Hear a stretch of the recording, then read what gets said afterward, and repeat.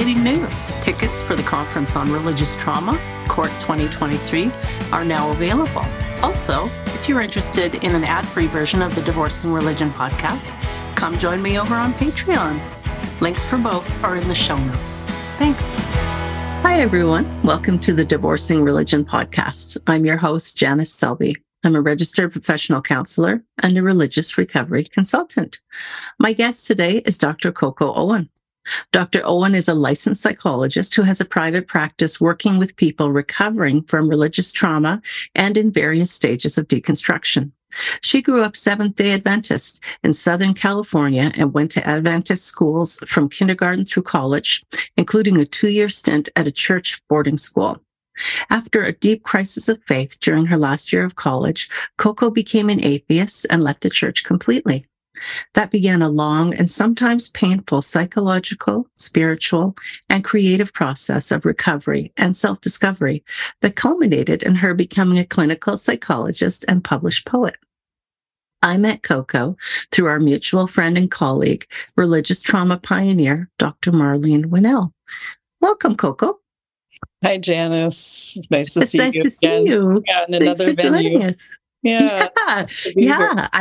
I'm really glad that you could join us today because I'm sure that we do have folks who have left Adventism who are watching or listening to the podcast, but you're my first guest to actually talk about it and give us kind of an inside scoop on what it was like to grow up in an Adventist home, some of the things that you were taught, that you believed to some degree or another before you eventually came to your own very different conclusions. So thanks for joining us. Sure. Oh, you're welcome.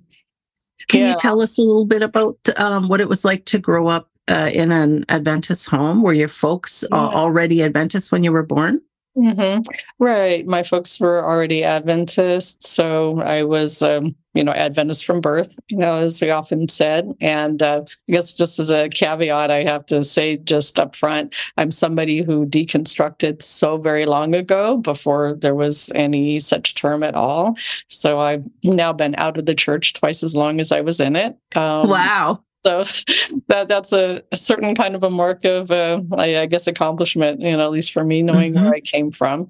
But so if I'm a little bit fuzzy on some of the, cultural details and things like that, is because it has been a very long time ago. And also because I was, really, my childhood was in the 60s, essentially, and, coming of age as a teenager through the 70s, a lot of the social kind of practices and beliefs, the customs of the church at that time have changed a lot and have evolved since then. So a lot of those particular sort of things of Adventism that really made it unique when I was growing up made us what we always called a peculiar people. That's how we self-identified. I think in subsequent, decades, Adventists maybe aren't quite as peculiar compared to the mainstream culture as they used to be. But so I can't speak too much for, to how it's evolved over these decades, but I can give kind of a snapshot of what it was like, to grow up as an Adventist in the 60s and 70s. Sure. Yeah, I'm really curious now what made Adventists a peculiar people. That sounds like definitely a religious kind of self-righteous way to identify oneself. Yeah, and a badge of honor and a badge of faith, really, of course, in a way. Excuse me. So the most, I think, peculiar doctrines that really, it always set Seventh-day Adventists apart from other, mainstream evangelical and Christian denominations is, of course, right in the title, right in the name, the Seventh-day Adventists, in that they had decided, that they had the conviction through reading scripture that Saturday, the Jewish Sabbath, was the true day of worship and not Sunday. And that the day of worship was never changed, with the resurrection, or after Jesus rose from the dead. So they didn't buy all of that at all, and they wanted to continue observing the Sabbath. So the seventh day, Saturday Sabbath. So they did go back and rely a lot on the Ten Commandments, of course, for that, and more texts in the Old Testament, as Christians call it, the Old Testament. So that is probably the first defining mark that made them peculiar. And then in addition to that, they also were very caught up and swept up in all the health reform movements, temperance movements, and so on that were also very big in the latter part of the 1800s. That culminated in prohibition, obviously, for the general culture. But there was just a lot of emphasis on health reform at that time. And probably everybody knows the name Kellogg, like Kellogg cereal. Well, the founder of the Kellogg company was originally a Seventh-day Adventist. And he had developed the process of, creating breakfast cereal to use at the Adventist, used to be called Sanitarium Hospital, a sanitarium back in Battle Creek, Michigan, where the Kellogg company was founded. So that was a long part of the Adventist tradition, was this attention to health and temperance. So part of our peculiarity was similar actually to the Latter-day Saints, the Mormons. They had followed these practices of abstaining from alcohol, of course, abstaining from tobacco, so no smoking, and meat. They follow generally some of the kosher laws, but not really, but avoiding what were identified as unclean meats. And even things like avoiding too much spices, like no mustard, no pepper. All of those things were seen as too stimulating, to the system. Wow. What about coffee? Stimulate the animal passions. So you see how that feeds right into purity culture. Yes, no coffee, no caffeine. So, and most were vegetarian. So these were a lot of the factors that not just avoiding unclean meats, but just vegetarian altogether. So these were some of the things that together really, made Adventist peculiar, let's say. Wow. And so in the home you grew up in, did you folks abide by all those rules? Yes. Yeah, definitely. Yeah, we were vegetarian. The only time we ever had any meat was, on holidays. We'd go to, my aunt or uncle's house, and my aunt was actually an Adventist, but with Eastern European roots. So apparently they still tended to eat more meat there. Of course, not the unclean meat. So never any pork. The idea of pork or bacon was just like anathema. It's just like the scariest thing ever to say to an Adventist, like, here, eat a piece of bacon. You just automatically freak out. So she would make a turkey though for Thanksgiving, or Christmas. So that'd be once or twice a year that we would eat some meat. But otherwise, as a Canadian, I got to say, I don't think I could do it without my ham and pineapple pizza. Yeah, there was definitely no ham and definitely no ham. Definitely no ham and pineapple pizza. Yeah, so I was raised vegetarian, and folks never drank coffee. Even black tea was seen, still caffeinated, so to be avoided. No Coca-Cola. A big scandal, back in the 60s when we realized that Mountain Dew had caffeine in it. So any of us, kids who had been drinking Mountain Dew, we realized that we were, I don't know, guess if we called it a sin, but definitely doing the wrong thing. It's not okay. So we were always on the lookout for hidden caffeine and things. And another terrible, terrible thing to have discovered you eaten accidentally was lard. So a lot of discussion about, was it okay to go to, any of the fast food outlets, like in Southern California, Mexican food is popular. So there was Del Taco, the various, Mexican fast food places. If rumor spread that they used lard in their beans, and then news would spread like wildfire through the church, the churches and the schools, and everybody would, again, get very alarmed and have to stay away from that. And so those weren't just for, dietary reasons, like those things aren't good for you. They were actually considered to be sinful to have ingested those things. Is that right? I mean, yeah, basically. It was a very, very fine line to know things that were considered unhealthful, or they were spoken about as unclean in the Bible.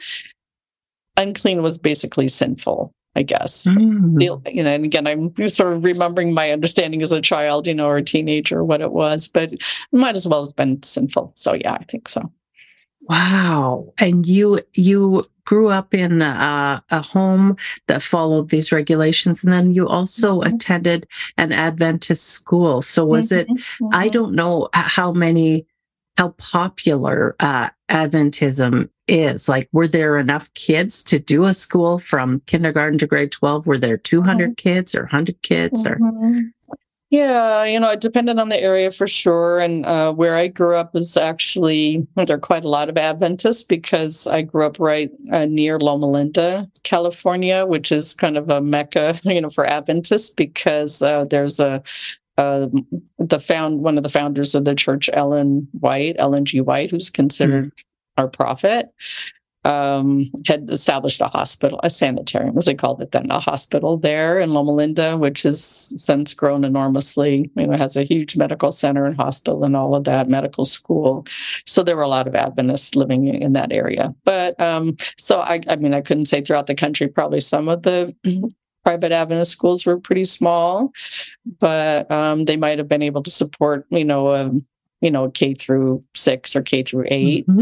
But that's why Adventists developed boarding schools. You mentioned, how I said I had gone to a boarding school because there weren't necessarily enough Adventist kids to have schools, in all the remote, more rural areas. They would establish boarding schools for high school. So Adventist kids, once they aged out of their local church school, could still go to high school in an Adventist context. So that was a very popular thing to do up through, again, I'm not sure. I know where I graduated from, the boarding school has a very small student body now compared to when I was there. So no surprise. And that was in the U.S.? School. Yeah, that was in central Northern California. There I went to school for any ex-SDAs listening, Monterey Bay Academy. So, but not as popular, I think, in more recent decades for kids to be sent away to high school and not have a car and not have as much access to culture and media and all of that. Right. Yeah. Mm-hmm. And so I imagine, wouldn't have had a prom or a dance or anything at the school like that. Well, Adventists are kind of good at inventing what I always call vegetarian versions of secular practices and institutions. So we would have, they had some sort of as I call it, vegetarian name for it, banquet. They would have periodic banquets. So we would still have some experience, as high school students of, having a guy, it was, of course, always heterosexual, having a guy ask a girl out, have a corsage, and they'd have a special dinner and so on. But there was also a lot of surveillance, of the students, and it was typical boarding school stuff. Again, we're talking, the mid-70s for me.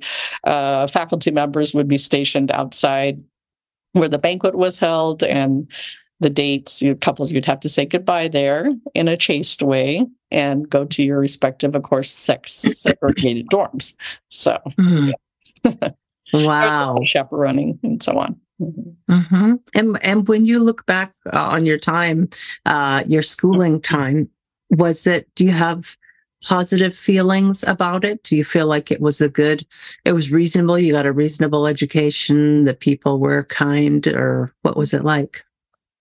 Yeah, folks, teachers are all generally kind and, well-meaning and so on, as I guess, everyone's experience is different, but my experience was so that just so many people in the church were very genuine and well-meaning and doing their best, and so on, according, to their beliefs. And some of the positives, of course, every group does have its positives as well, where, a lot of community mindedness and, really dedication to having integrity and so on, with obvious exceptions, of course, that, many folks have painfully realized that there are always, bad apples among the pastors or teachers and abuse and things like that were covered up. But just fortunately, in my experience, I didn't run across any of that. But at the time when you're a child, you don't necessarily realize how sheltered you are, and that we had such an us versus them mentality. Those of us in the church, we had the truth. We were the one true church. It was our duty to go witness to everybody, to convert everybody that we could. There was a lot of emphasis on evangelizing and witnessing. And in Southern California, that would look more like, going out yearly at Christmas time to carol and collect monies, to send to missions and so on. So, but a lot of that felt good because that's what we were taught. Like, we were the special people, peculiar people, and we had this mission. So we had a lot of sense of purpose. And, with that obviously comes the things that folks can sometimes miss, and it is hard when you leave, that sense of certainty and community and belonging. But then, of course, with some discomfort anytime you're out in the world or had, worldly friends and so on.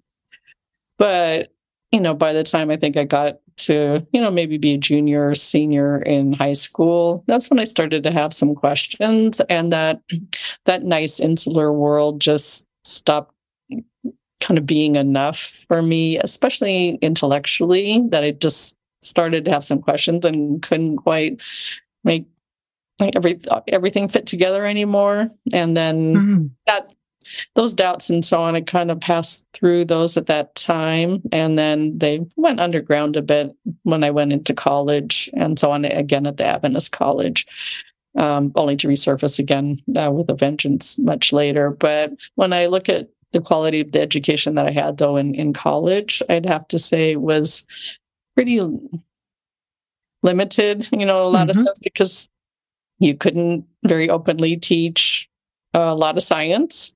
There was a lot of tension, in the church, and even to this day around the teaching of evolution and how open you can be about that, or things that challenge creationism and Advents are still very, at least as far as I know. Again, I'm speaking from my experience of long ago, but we're very much literalists, about the 6,000-year-old earth and a young creation and so on, and the literal 6 days of creation. And especially why? Because the idea of the account in Genesis where, God rests on the seventh day and makes that, the sacred day, is the linchpin of the existence of the Adventist church. So you really need that creation story to be true. Because from which the seventh day Sabbath derives. Well, I'm wondering about Ellen White and how she factored in. So she wasn't a founder, but she was considered a prophet of the church. Well, she was one of the main founders. Oh, she was. Okay. Yeah, and she was considered a prophet, as time went on, and again, a very complicated history that I'm not, a lot of it, again, mercifully I've forgotten, and I never studied, in the sense theologically, but definitely, she and the church itself grew out of what was called the Second Great Awakening, just the whole time of great religious ferment, especially, on the Eastern Seaboard in the U.S., right around the 1830s and 40s. And the main figure was William Miller, sorry. Okay. Who was one of the first, William Miller, who was one of the first to make a really specific prediction in that era that the second coming of Christ was going to happen. Originally, he said, 1843. Then he recalculated, and of course was relying on a kind of very literal prophetic reading of like the book of Daniel and the book of Revelation. But then set a very firm date of October 22, 1844. And so that preaching, yes, something went wrong there. So that preaching that he did, was really the message then taken by a lot of circuit riders. They used to call them the circuit riding preachers who went out to especially rural areas and held tent revival meetings and were spreading, this belief about the imminent, return and of Jesus, so that everybody should repent and get ready. As famously, I think it even figured in that famous TV series, The Leftovers. There was kind of an Malarian Adventist subtext in the portrayal of the apocalypse in that series. Okay. And so were those followers the Millerites? They were the Millerites, and they kind of drew from some of the various denominations, I think, Baptists, Methodists, and so on, because it just was this apocalyptic fervor really that developed. And then, once October 22 came and went, they called it the Great Disappointment, because obviously a lot of folks sold their farms, the whole thing. Wow. Were famously up on their rooftops wearing ascension garments and waiting for Jesus to come. And, the day came and went.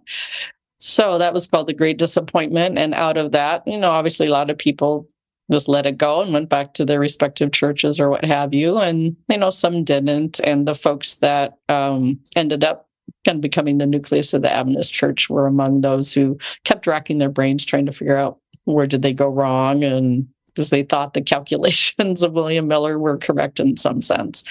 So they came up with an explanation to explain why Jesus hadn't literally come that day, but that day was important. And they gave it essentially a symbolic interpretation, or kind of a heavenly reading, that Jesus did do something different up in heaven. And again, I won't get into the deep weeds about that, but for any ex-Adventists, it's called, obviously, the doctrine of the sanctuary, that Jesus had gone from one part of the heavenly sanctuary to another to begin the final judgment. Right. Another thing that makes Adventists peculiar in the eyes of other mainstream Protestant, fundamentalist churches. So did the of the group, so the Millerites kind of morphed into the Adventists. Yeah, or at least some of these folks who had been Millerites but didn't totally give up, the belief or the conviction that something had happened then, and then they got exposed to the idea of the seventh-day Sabbath, which I literally just read. I was literally looking at Wikipedia before I got on, trying to remind myself of some of this stuff, and found out it was yet another woman. It was a Seventh-day Baptist, actually, who brought that notion that, no, the Saturday, the seventh day of the week is still the true Sabbath. She had brought that to what then became the Adventists, coming out of that Millerite movement. So another unsung important woman figure in the history that I'd never heard of until today. So there you go. Wow. It's hard to believe, when people have come out and made these very bold predictions. It's going to be such and such day, such and such year. And people have bought into it to the point that they've sold their belongings. They're up on their rooftops or mountaintops, even in special clothing, waiting, calling it the great disappointment. Sure makes sense, because it would be incredibly disappointing. But then what seems so hard to believe is that folks didn't just, rip everything off and say, well, that's it, I'm done with that, that I've been had, that sort of thing. But the need to believe, especially when our identity is involved with it, is just so powerful. Yeah, it's very hard to say after making all that investment and those sacrifices that was wrong. I think it really sets up a cognitive dissonance, kind of phenomenon for sure, to say, I either have to admit I was totally wrong and this didn't mean anything and I did all this for nothing, which is honestly very devastating. Or to find another way to explain it, which is then what that kind of core group did that became, the founders of the Adventist Church. So they found to salvage something out of that. Because who can argue with, well, something happened in heaven? Oh, really? Because nobody's there to see whether it happened or not. So then in high school, you're starting to have some doubts in senior high. And then you went to an Adventist college as well. And then you really started struggling with believing the things that you'd been taught. Yeah. And partly that was precipitated by meeting up with, that's actually the person who's now became my husband later, another former Adventist, through mutual, again, Adventist friends. But he had been able or allowed somehow, he got to go to a worldly college. Rather than the rest of, all my friends and classmates from the Adventist school had all gone to Adventist college, as mostly we did. The only reason any practicing Adventist wouldn't have gone to an Adventist college would be finances. They just literally couldn't, afford it. Or maybe they had to stay home and take care of a parent or something, or had to go to work right away. Other than that, we pretty much all went to the Adventist college, but he had somehow managed to be able to go to a secular college. So when I met him, through other Adventist friends and so on, he was sharing things that he was reading. He was studying philosophy. He was naming these names, people I'd never heard of, Kant and Nietzsche. And it's like, what? And just being exposed to some of that. And mind you, I was an English major, so it's not like I didn't know a little bit about literature or intellectual history, but it was, again, so limited in the way it could be taught in the Adventist context. I know I had a class in world history, maybe as a sophomore in college, and there was one lecture on Greek philosophy, on Socrates and Aristotle, one lecture. Oh my gosh. Yeah, and that was it. And I remember I was dumbfounded and mesmerized. I couldn't believe that there was any other system of thinking or any other way to look at those quite deep questions, the big questions that, of course, our faith had every answer for. So there was another way to talk about what's reality, what's truth, what is knowledge, how do we know things, how do we make meaning, where does meaning derive from? I remember that lecture so distinct. I was riveted. I was taking notes madly, and it hadn't been the most interesting class. I was taking notes like crazy, and I must have had my mouth hanging open. And I even stayed after class to ask him, was like, what's this? What philosophy? I mean, literally, it's like, obviously I'd heard the word somewhere, but, when we're raised in that religious bubble, it's like you have such a filtering mechanism in place about, you just know that's the world. I just can't really listen to it. So I grew up listening to the nightly news or reading the newspaper most days once I was a little older, but it's like, I just couldn't take it in and really allow myself to think much about what was talked about, because just by definition, that's worldly stuff happening out there. Those are the non-believers, and we're over here. So yeah, I could just hardly explain the difference it made to hear that word philosophy, and somehow it got in. I was able to actually hear it. And so, wait, what? There's a whole other way of thinking, whole other way of answering, the questions about where does meaning come from? It doesn't just come from being saved, and being ready for the second coming. Yeah. So anyway, I immediately ran to the library and tried to read things about philosophy and what is it and what's all this about, So I think that had also prompted just kind of a realization that there was a lot of stuff that I hadn't ever thought of, and just didn't even realize that it existed in other ways of thinking. And that was just magnified then when I met one of these other friends, the person who became my husband later.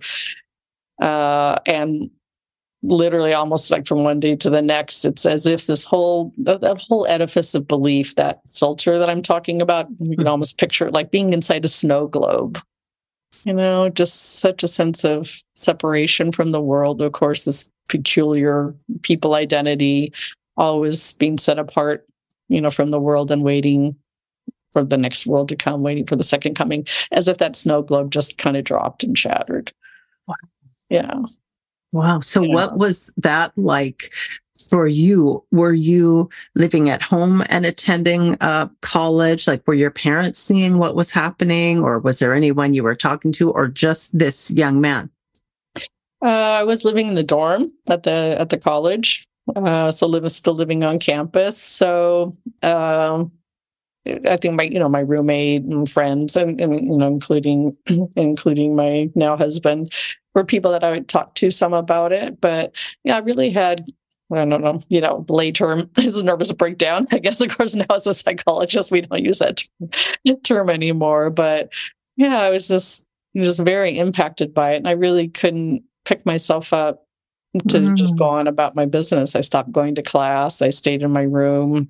I started writing a lot of things, drawing some pictures, just things very out of character for me, and just kind of reeling really, and taking that in about what does that mean, because if there's other ways of finding meaning in the world and other paths, it's like I suddenly woke up and realized there's other religions and they also have creation stories. The whole thing, this all literally fell into place or out of place in my mind, like a stack of dominoes falling, over the course of literally a week or two.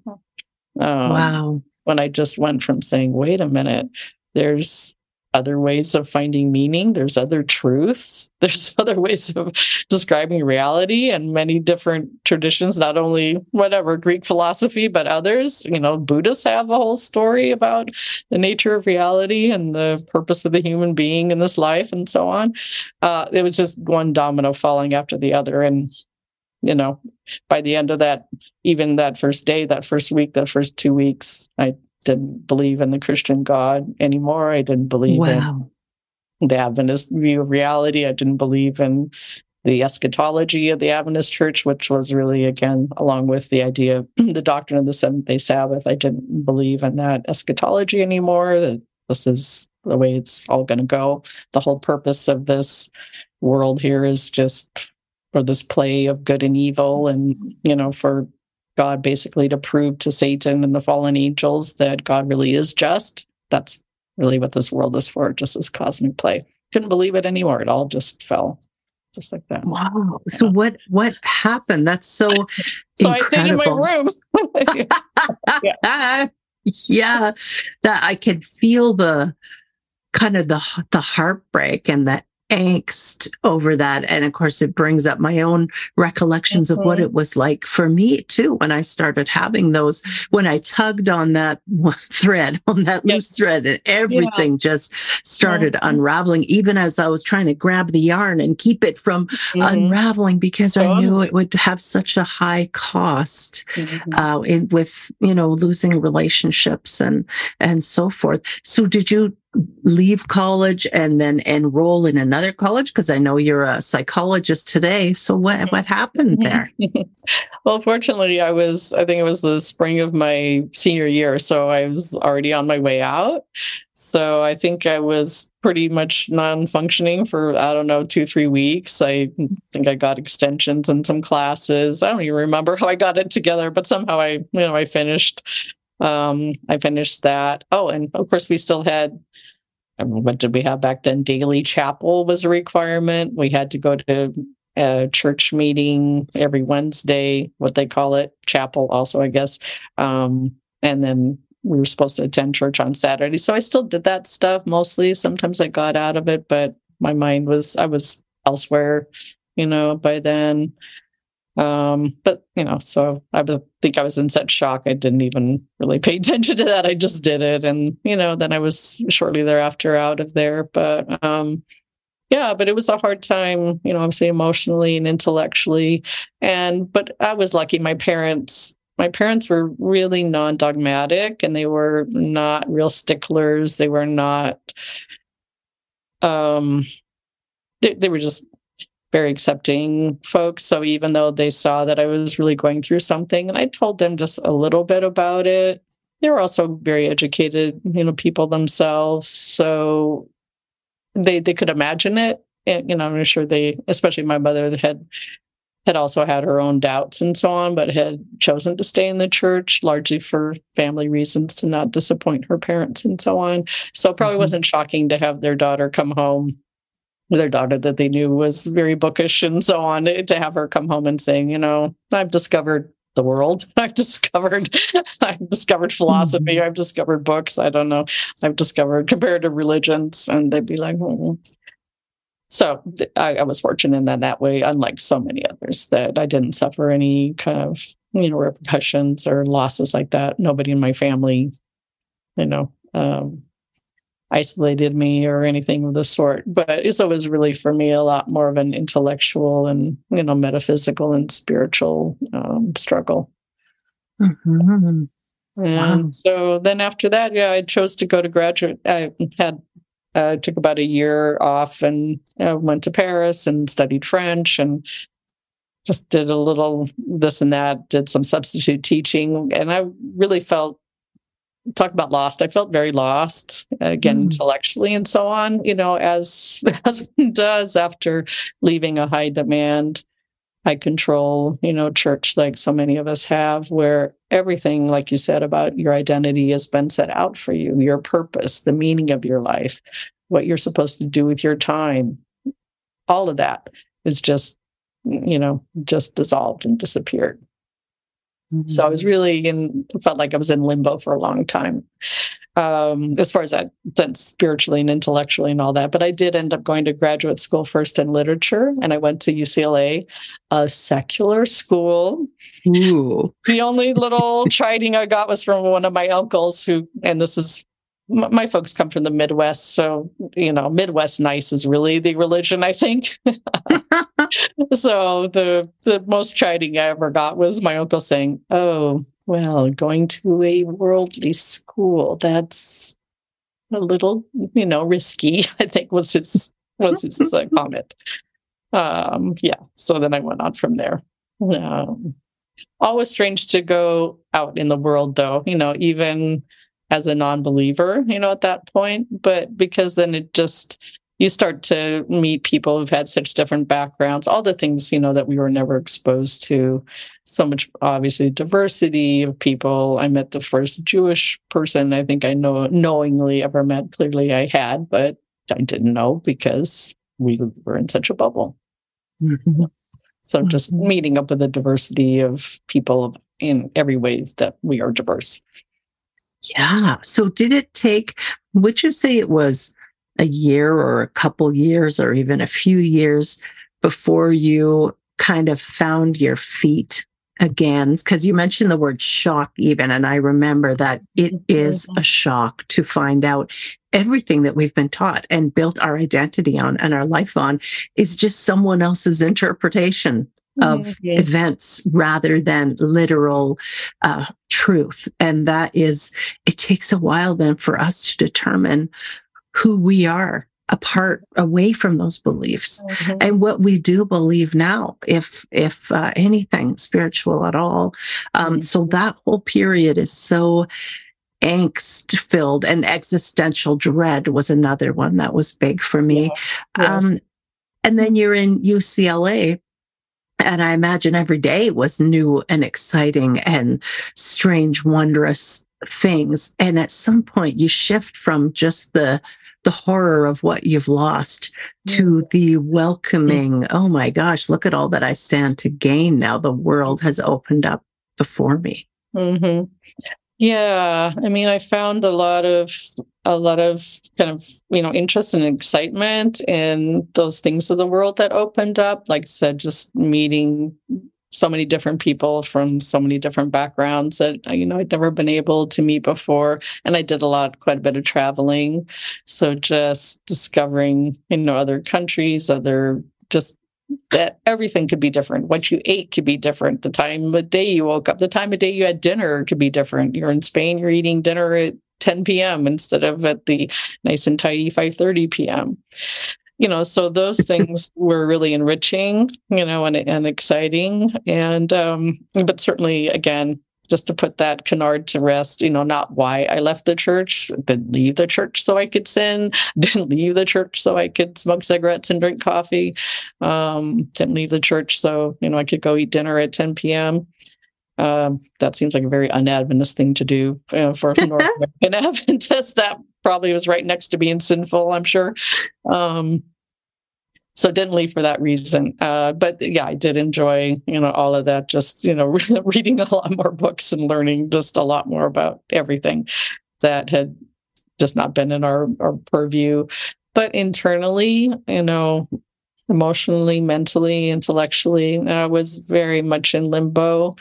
And, just to be straight up about it, in a pretty dark place for a long time as far as my outlook. I'm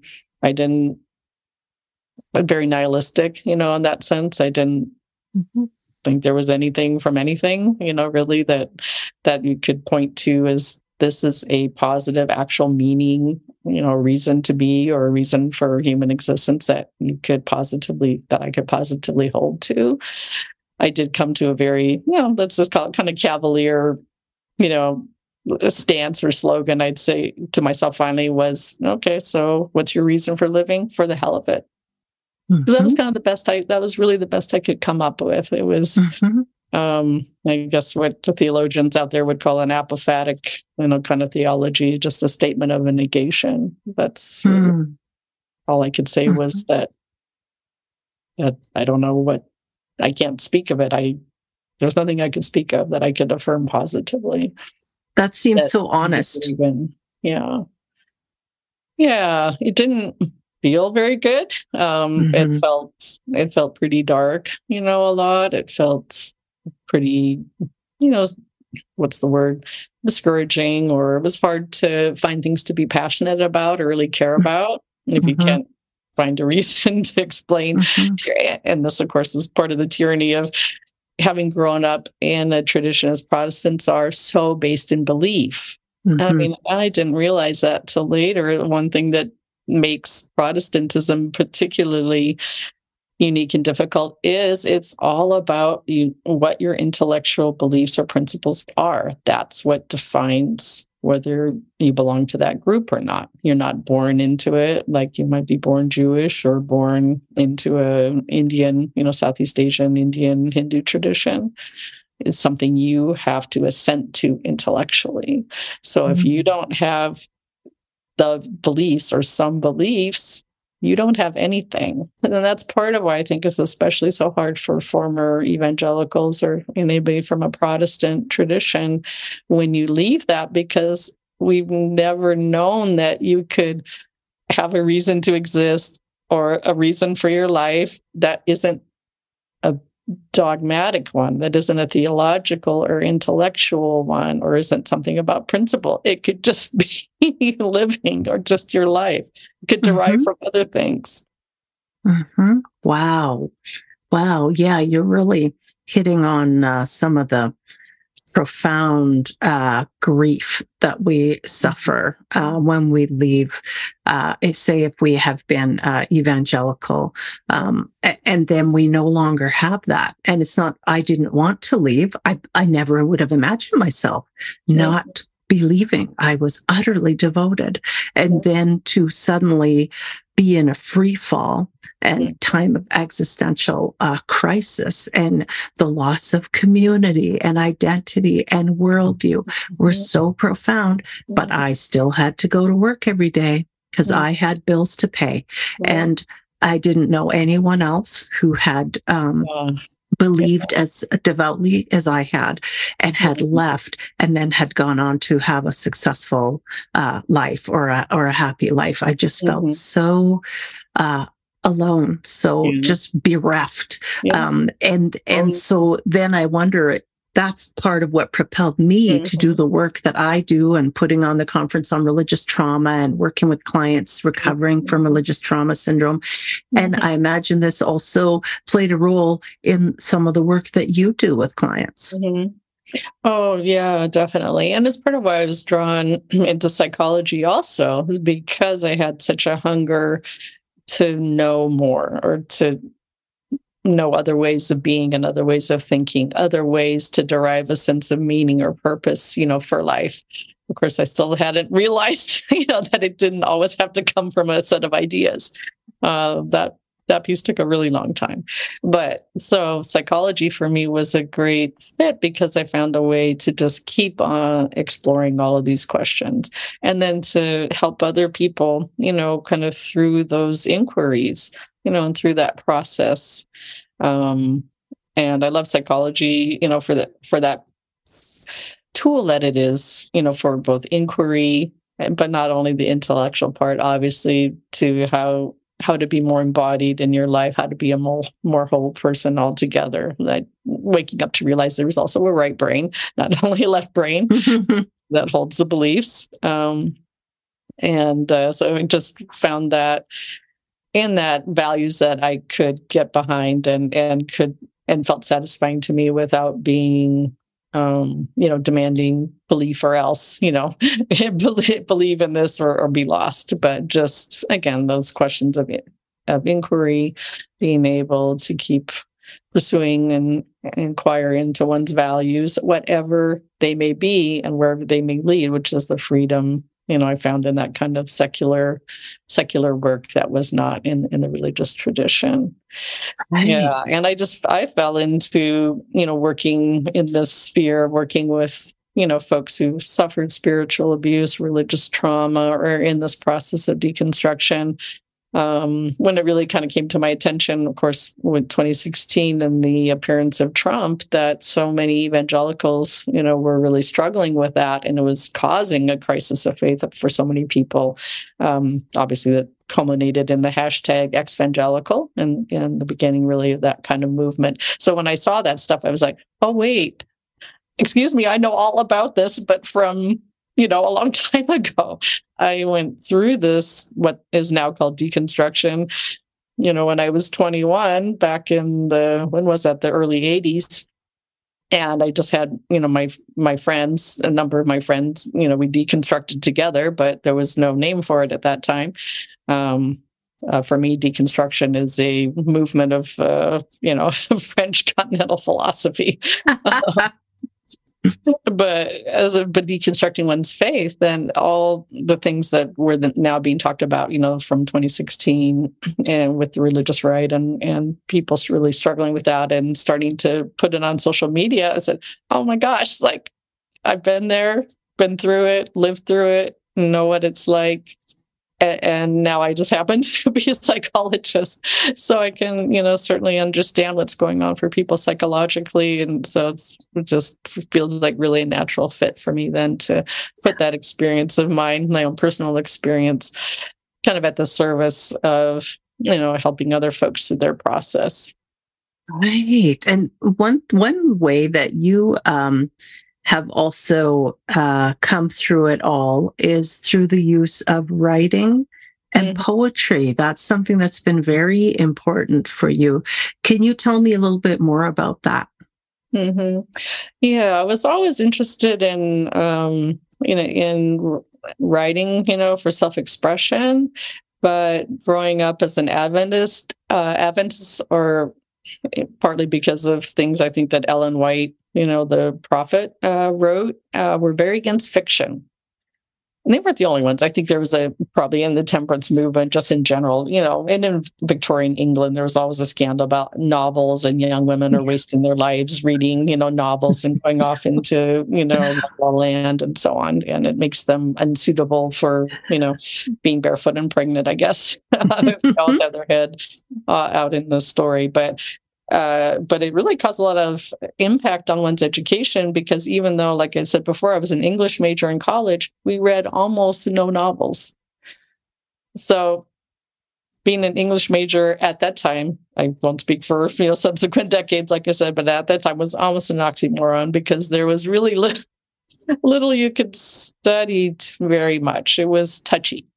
And I mean, certainly it was more accepted among the intellectuals of the church, of which there are some. Obviously, my professors who had PhDs, but not among the rank and file, and certainly outside of the left coasts, where the church folks were a lot more conservative.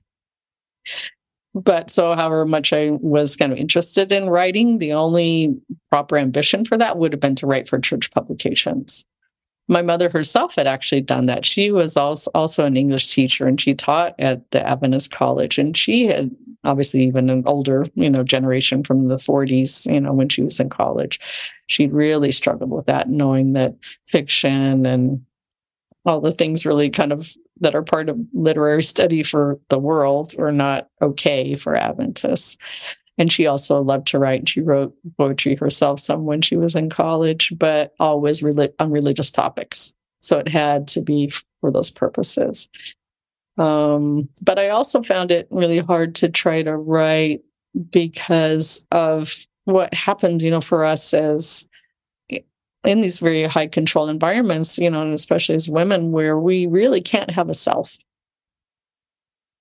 All those things of us that are too unique or too quirky are risky, because again, they may go against our duty to be, kind and reverent and righteous at all times and so on. So servants. You can't be of service, to be submissive, whatever. So you can't get too unique. You can't get too individualistic.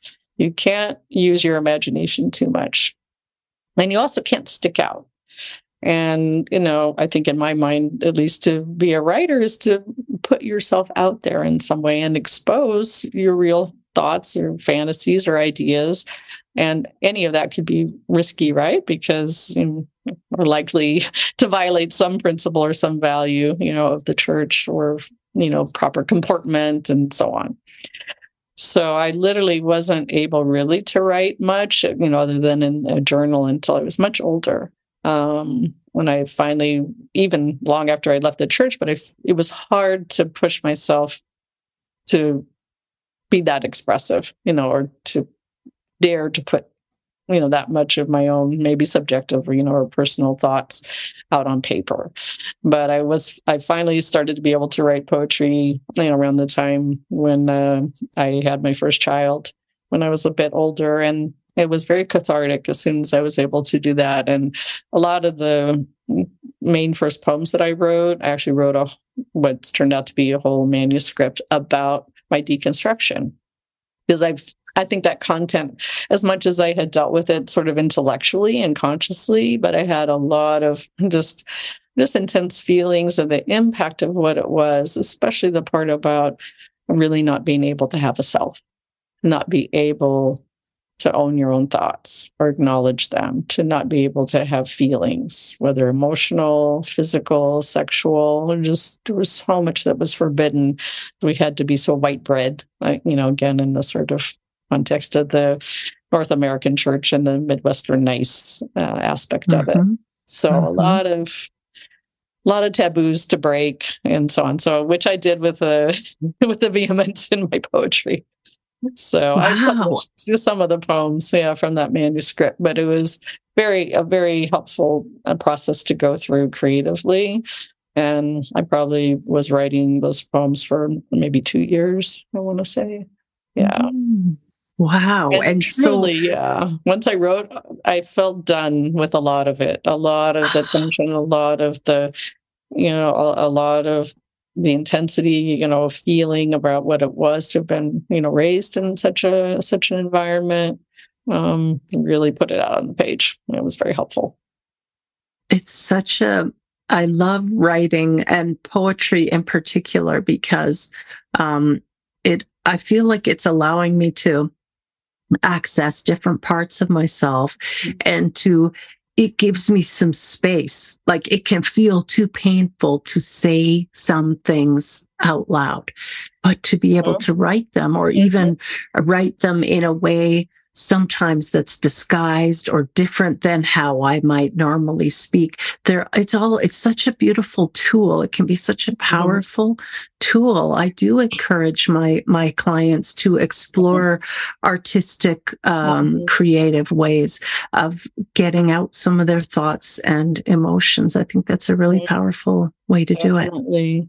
Yeah, and even visually, as you're talking about, I do the same. I do often encourage folks to maybe just draw or sketch, just put some color down, because sometimes those things feel so inexpressible. And partly because of all the taboos, all the no's, that we heard, all the things that weren't acceptable. So sometimes just giving them another outlet, can really help, finding another medium. Yeah. Well, where can people find you? How can people get in touch with you? Yeah, well, I have a website, just my name, Coco Owen, PhD.com. And on my website, I have a section where I talk about my work with deconstruction and religious trauma, and a few other things I kind of work with too. I worked with young adults earlier in my career, in the university setting, because I have a fairly academic background. So I was related to folks who were in academia. Also, I've worked with older adults, but these questions of deconstruction and so on, they span the lifespan. So folks of any age who find themselves in that position, they're always welcome. I love working with folks going, through these issues and confronting this process. I have an Instagram, but not very active, on there, but I do have some content more again around, religious trauma and recovery. And that's, I think, at Coco Owen PhD. Wonderful. Well, thanks. This has been so interesting hearing your testimony and what life has been like for you. Yes. Thanks for joining us. Thanks for inviting me. Yeah, again, it's interesting it's therapeutic even to go back that many decades and remember some of what it was like and to be able to reflect on what the process looks like, over a long period of time. So there's definitely a there. Out here, folks, to paraphrase Gertrude Stein to my own purpose. Wonderful. Thank you. I see you as a trailblazer, and I appreciate what you bring to our field. Thanks, Coco. It was really nice to see you again. You too. And thank you for joining us today. I encourage you to pick up your tickets for the Conference on Religious Trauma. It's happening this October, and I'll have information in the show notes as well as some more information on Dr. Owen. Take care, everyone.